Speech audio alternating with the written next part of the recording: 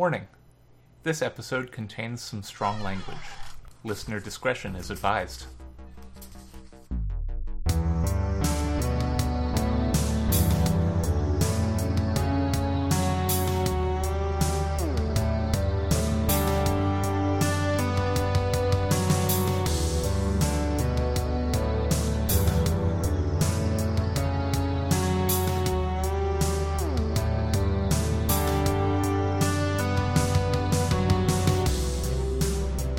Hello, and welcome to Tales from the Trunk, reading the stories that did make it.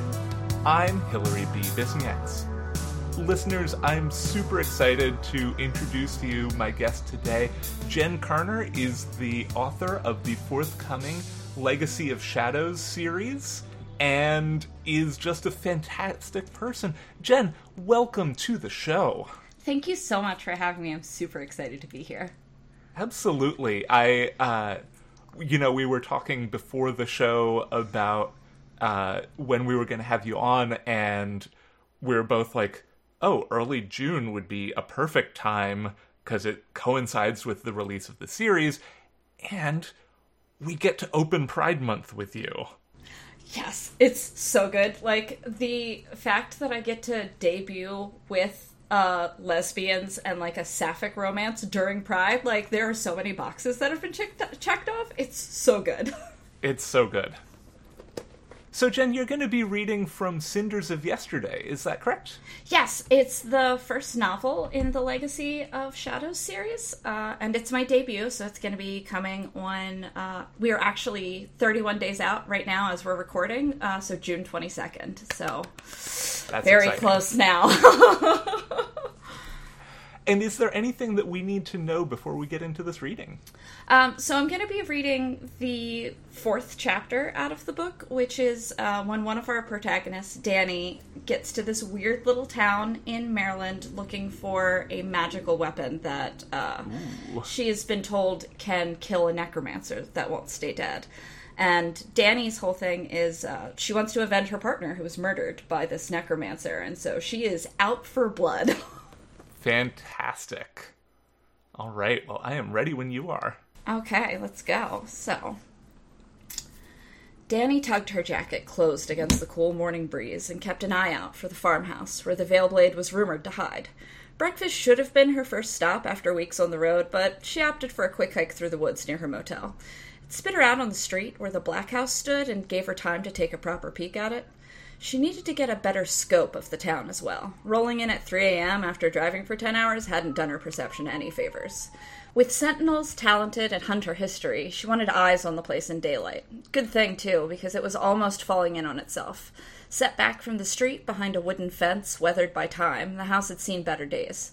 A 2-story farmhouse with a wraparound porch, she saw how it might have been beautiful once. Now, with broken windows and paint-stripped boards, it looked like trouble. Danny wandered up to the fence, eyes soaking in every detail. When she got inside tonight, she'd need as much help as she could get. She wrapped her hands on the ragged wood and a splinter stabbed into her hand. With nobody else on the street, she wasn't too worried about bleeding. If one wanted to use someone's blood against them, it had to be fresh, and she doubted she'd bled enough for it to be worth it. That's why she aimed for this time of day. No passers-by to ask awkward questions or catch her while she scoped out the house. Good thing, too, because she needed to work a little mojo of her own. Talented had an internal reservoir of power, they called one, while casters used contracts or totems that gave them abilities to work past the norm. For hunters, the process worked a little bit different. You used charms, components, things you drew magic off of. Danny had it all in spades, her own protective collection. She reached a hand under her collar and pulled out the effigy of an eye, a slider where the eyelid rested. Holding it, she pinned her eyes on the house and slid the lid to an open position. The farmhouse lit up like a rave as it glowed. Runes webbed over the entire house, shining in a rainbow of colors. She grit her teeth and tried to pick them all apart, but it was impossible.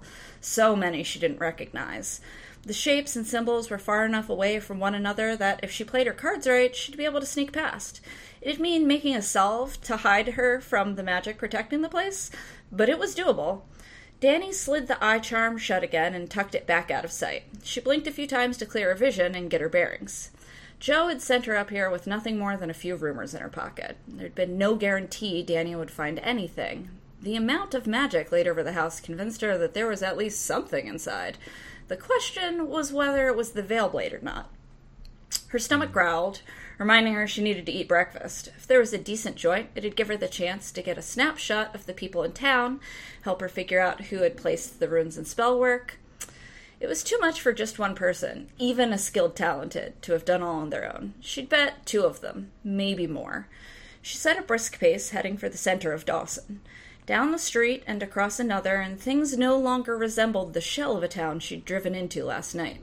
She passed a few shop fronts, just opening business for the day before finding a diner on the corner. Inside, she snagged a booth without having to wait and put in her order. When the coffee showed up on the table, she took a sip and peered around. It bustled with the mid-morning crowd. Mornings weren't her jam most of the time, unless you counted breakfast, which was the tastiest meal of the day. It looked like somebody had plucked this place right up and out from the 1950s Americana, complete with chrome bar and neon lights. Life on the road meant convenience was king, and it had been fast food and instant whatever for too many weeks again. Graham would have smacked her upside the head. Her metabolism had always been out of control, and her body had a habit of eating itself when she didn't feed it enough, which was the perfect excuse for the almost obscene amount of breakfast she'd arrayed on the table in front of her. French toast, eggs, bacon, a blueberry muffin sliced in half and grilled, sausage, and hash browns. It was more than she needed, but she was hungry, and it'd take time to go through what Jo gave her on the Veilblade, along with getting a read on the town. With a booth to herself, it was easy to scope out everything going on inside.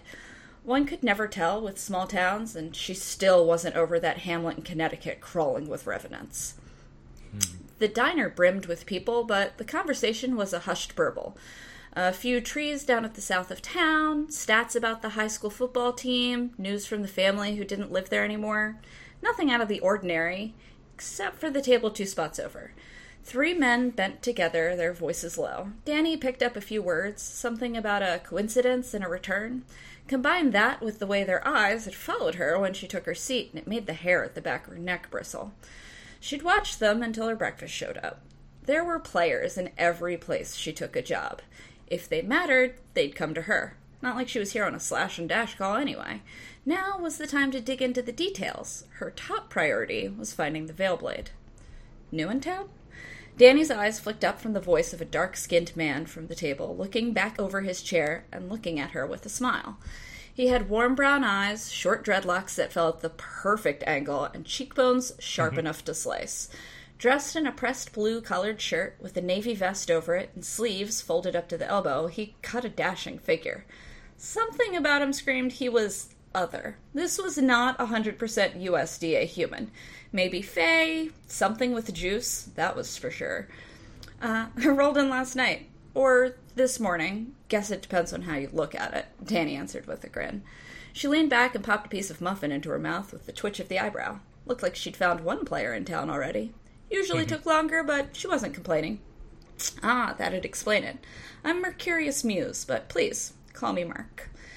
Danny let the smirk linger on her lips, but felt a charm at her clavicle warming against her skin. The charms were all spelled, each one serving a specific purpose, and there were more than a dozen strung on the necklaces she wore. This one warned her he was trying to work some kind of mojo on her, but he wasn't talented and not a caster. That left one option. Sentinel. Danny. She took his outstretched hand and shook it with a sharp smile. Doubt I'll be in town long, though. Shame. I think you'd fit right in. He leaned back with casual elegance. She choked out a light laugh. Small towns were where she worked, not where she wanted to settle down. Her idea of home didn't involve getting lost in the mountains. You don't agree? His lips quirked up into a half-smirk. A bit too slow for my speed, she hedged. Is it? Merc cocked his head. I wouldn't judge so fast if I were you. Is that so? Danny leaned back against her booth, poking at her breakfast. I think you might know that, though, eh?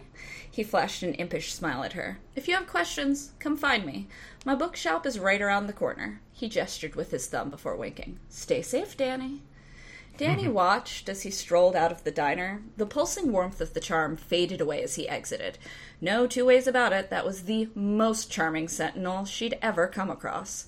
Most of them were stuffier. Am I getting in over my head? A protector sniffing her out before she'd even gotten her bearings did not bode well. This complicated things, and Dani hated complicated. Her only lead on the Veilblade was the Hunter's farmhouse, but it was thin. She wasn't used to Sentinels being so friendly, but he might have more concrete answers for her. Dani left the money on the table and headed towards the bookstore. Dawson was quaint, with mom and pop shops littered along the street and pedestrians going around their day, except that's all there was. Even the Rust Belt had a decrepit old McDonald's, or hell, Walmart with shuttered doors. Small business might be the backbone of America, but this was just weird. Her arrival last night had been eerie, too. Dawson looked half abandoned and worse for wear, but on this main stretch, it reminded her of nothing so much as Mayberry. It sent warning bells ringing through her mind. Something about this town was off. Everyone seemed to be watching, waiting for her to make a move. She turned the corner at the end of the block and found Merck's bookstore with a tall, narrow doorway and a broad plate glass window. Inside, it was brighter than she'd imagined. Half of the shop was contemporary titles, but the aroma of ink and old pages permeated the room. Small protections, hidden from easy view, crowded the moldings. Discreet runes that blended into a windowsill, a witch ball hanging behind a plant above the window. Little touches that folks who weren't in the know would completely overlook. Well, that didn't take long, Merck said, strolling out from a door at the back of the bookstore. I've got an itinerary to keep to. She sauntered through the aisle, with one hand dancing along the titles. Time to see whether Merck was worth his salt.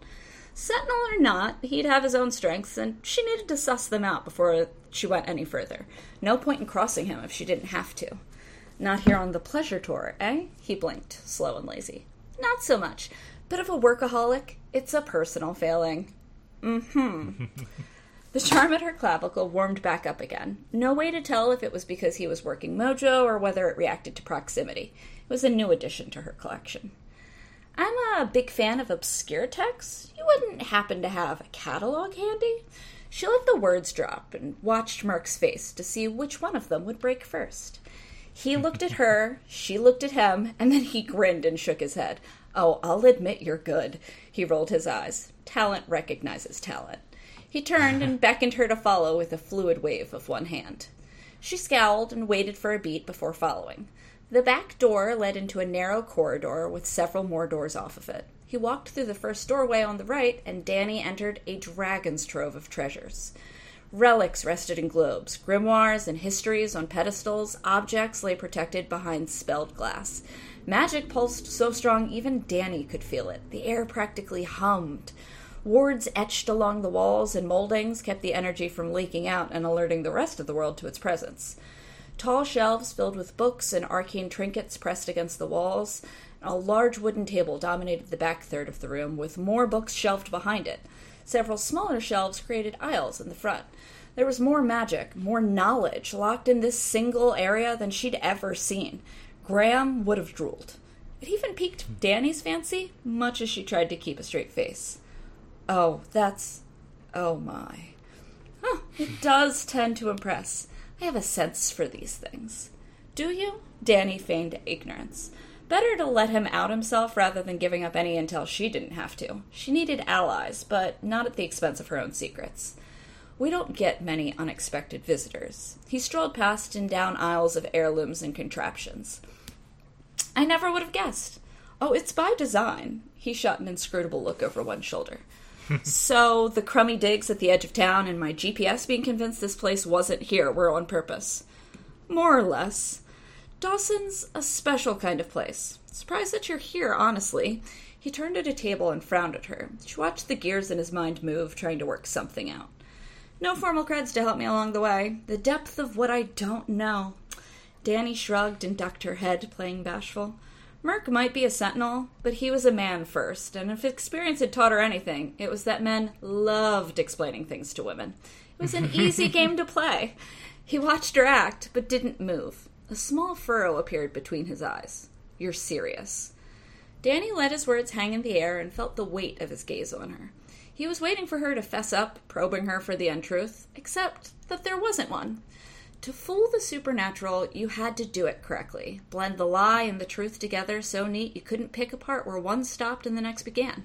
There was plenty she didn't know, and more about Dawson in particular. She leaned on that sliver of ignorance. Right. So you're self-taught, then. He enunciated each word. Danny could taste the shape of the words in the air, unfamiliar and sharp on his tongue. She'd struck a nerve, all right. More or less. I had a partner. He got out of the life. Granted, he died and not retired, but lies of omission didn't count. That would explain a few things. He huffed out a breath and plucked a book off the shelf behind him. You don't even know. He licked one finger and thumbed through the pages without looking down. Where you are? He smirked, pleased with himself. What you are? Danny's lip curled up in a snarl, and she took a step back from the table. She didn't play the threatening games that sentinels talented and casters all played with one another. The urge to pull her piece made her palm itch, but once one pulled a weapon, they had to use it. If she could avoid killing a damned sentinel, that was always the right call. When one killed a protector, things got hairy. She already had Spectre on her ass, she didn't need more trouble. Not that the sentiment had ever stopped trouble from finding her. She gritted her teeth and breathed out through her nose. You know, threats? Not your best call. The words sounded calm, but she was poised to strike out if she needed to. It was what she did best. Threats? That wasn't a threat. Merc went quiet.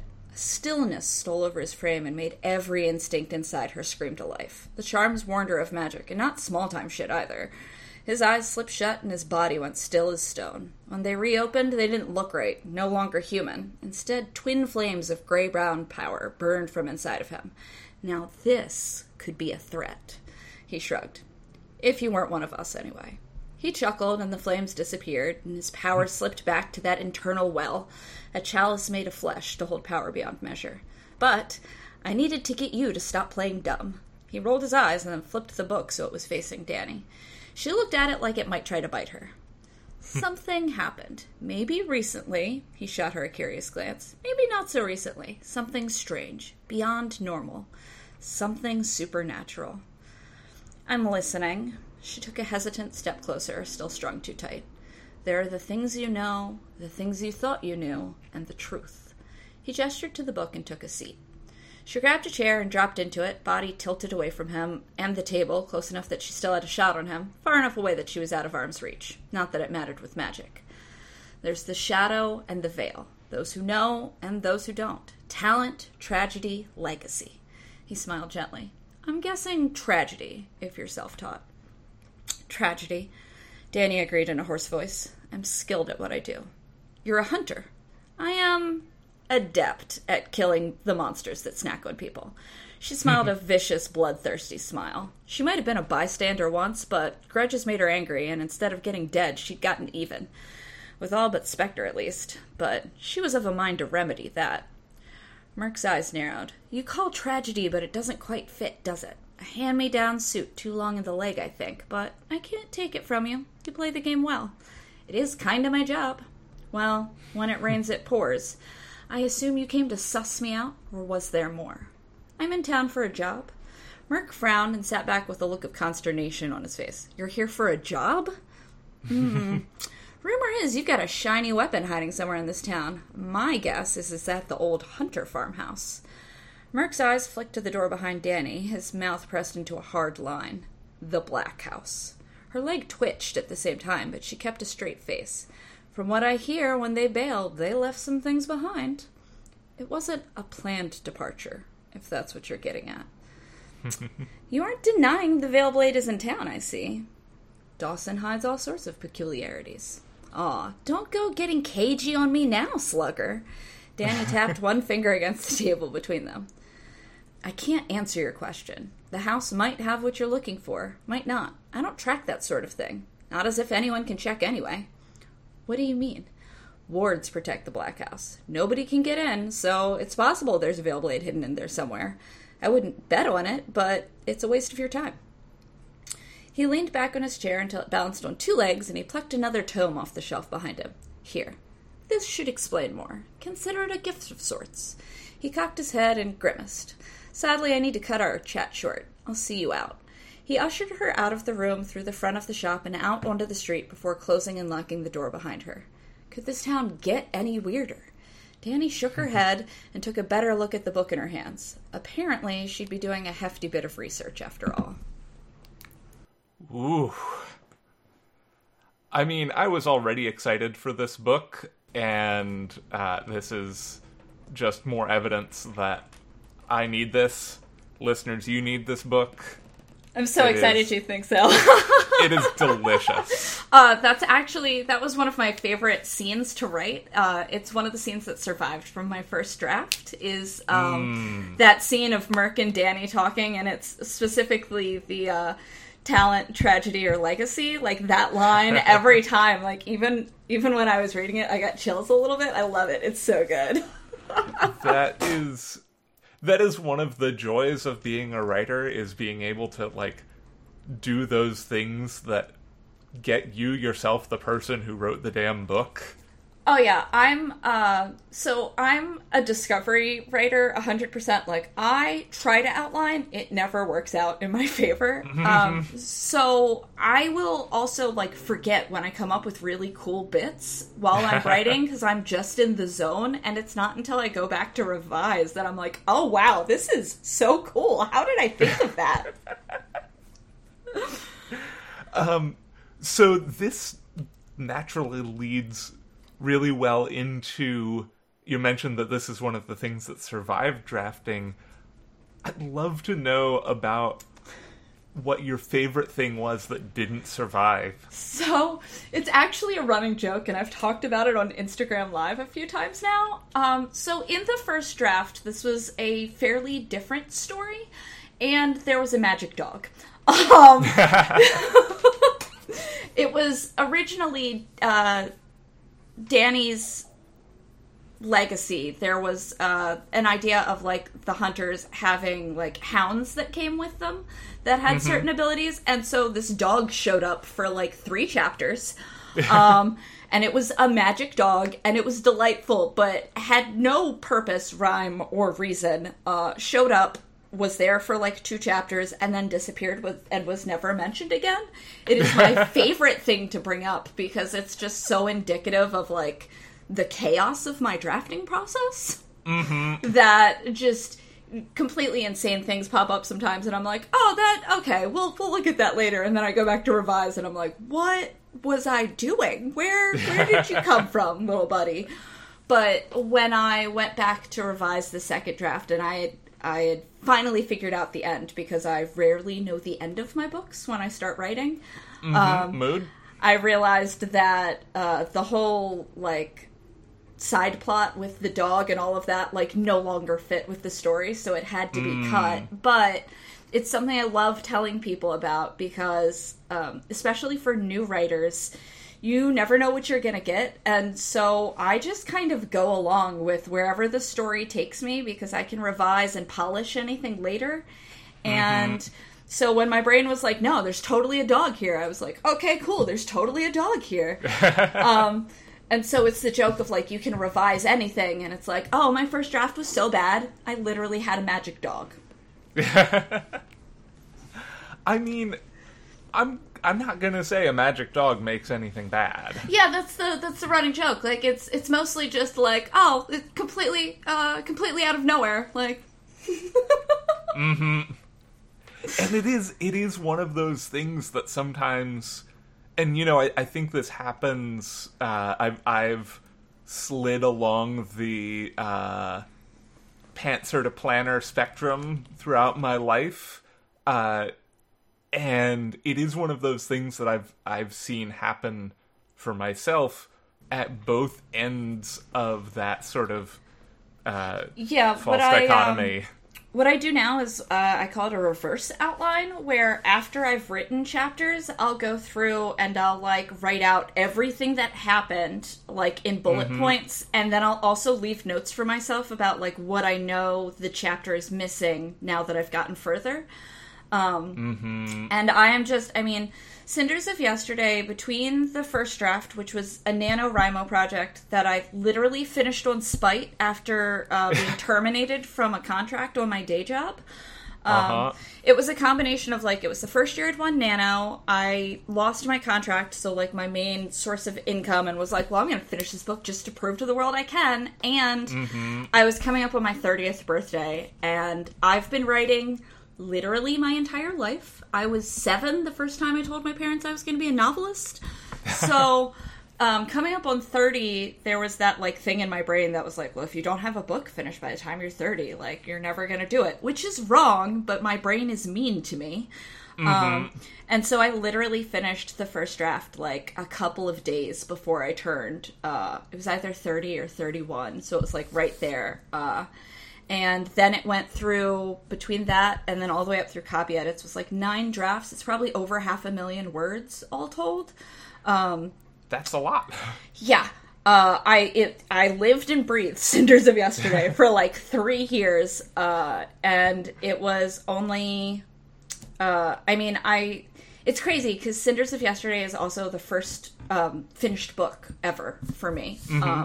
And then I managed to, like, I joke that you can't use me as an example for anything in my life too, because, like, how did you become a freelance writer, Jen? Oh, I stumbled into it. Oh, how did me and my partner get together? Oh, it's a romance novel because he was my best friend for a decade first. Jen, like, oh, how did you become a novelist? Well, I finished my first book, queried it, and the first agent who sent me a request is who offered. I only queried for 6 months. It's insane. The joke is that, like, all the things that never happened to somebody happened to me. Like, it's wild. It has to happen to somebody. Like, I love it, but it's very much like, you can't use me as an example, because it's the, like, 1% of 1% of 1%, just, like, all the way down the line. But I think it helps that I also wrote just so much fanfic for so many years. It was the best practice possible. It is. I mean, we love fanfic here. I'm a huge advocate of fanfic because it can teach you how to, like, slip into a character's skin, to find voice, to play with things like plot and arc when you don't have to worry about, like, set dressing. Like, I think of it in a lot of ways like a writing exercise, and I adore it. It is. It's really. I only just started, like. I feel like I wrote fanfic-like things for a long time, but my, like, first fanfic was after the She-Ra finale last year. So good. And it was very much just like, you know, I know these characters. I've been through 5 seasons with these people. I can just write this vignette and make it happen. I mean, this is dating myself, but my first, like, hardcore fandom was Gundam Wing.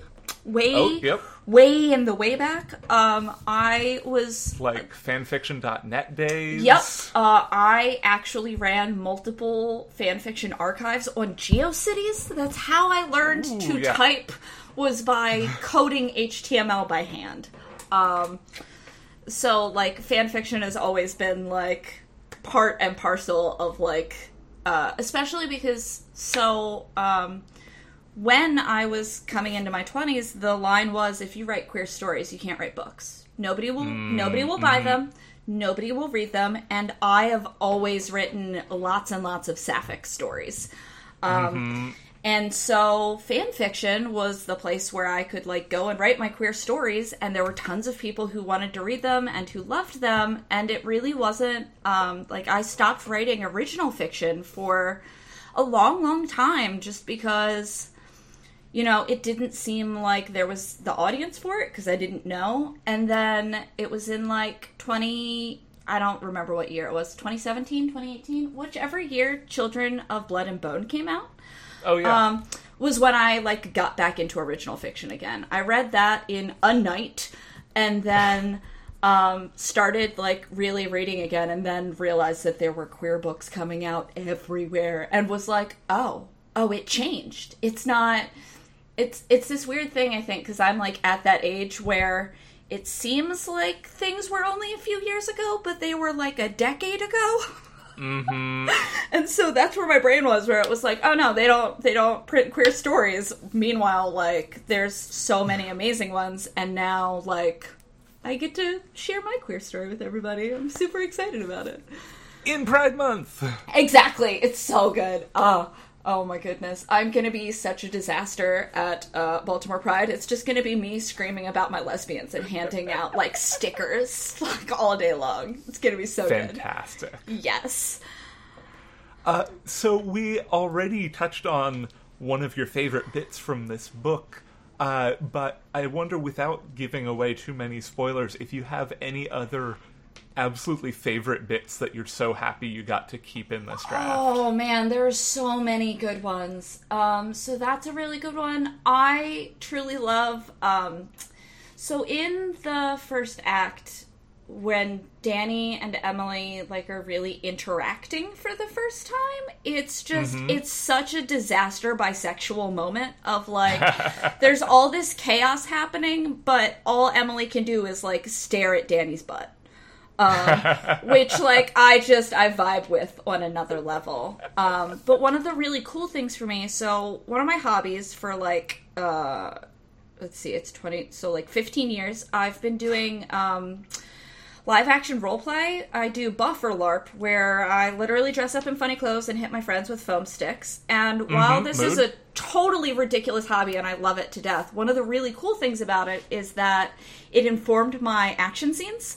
Because I know how your body moves, and I know... So, there's a scene later in the book where there's, like, a big battle scene, and I had gone to a, like, weekend intensive to learn how to better foam fight, and literally took those techniques, and they made it into the book, which is just, like...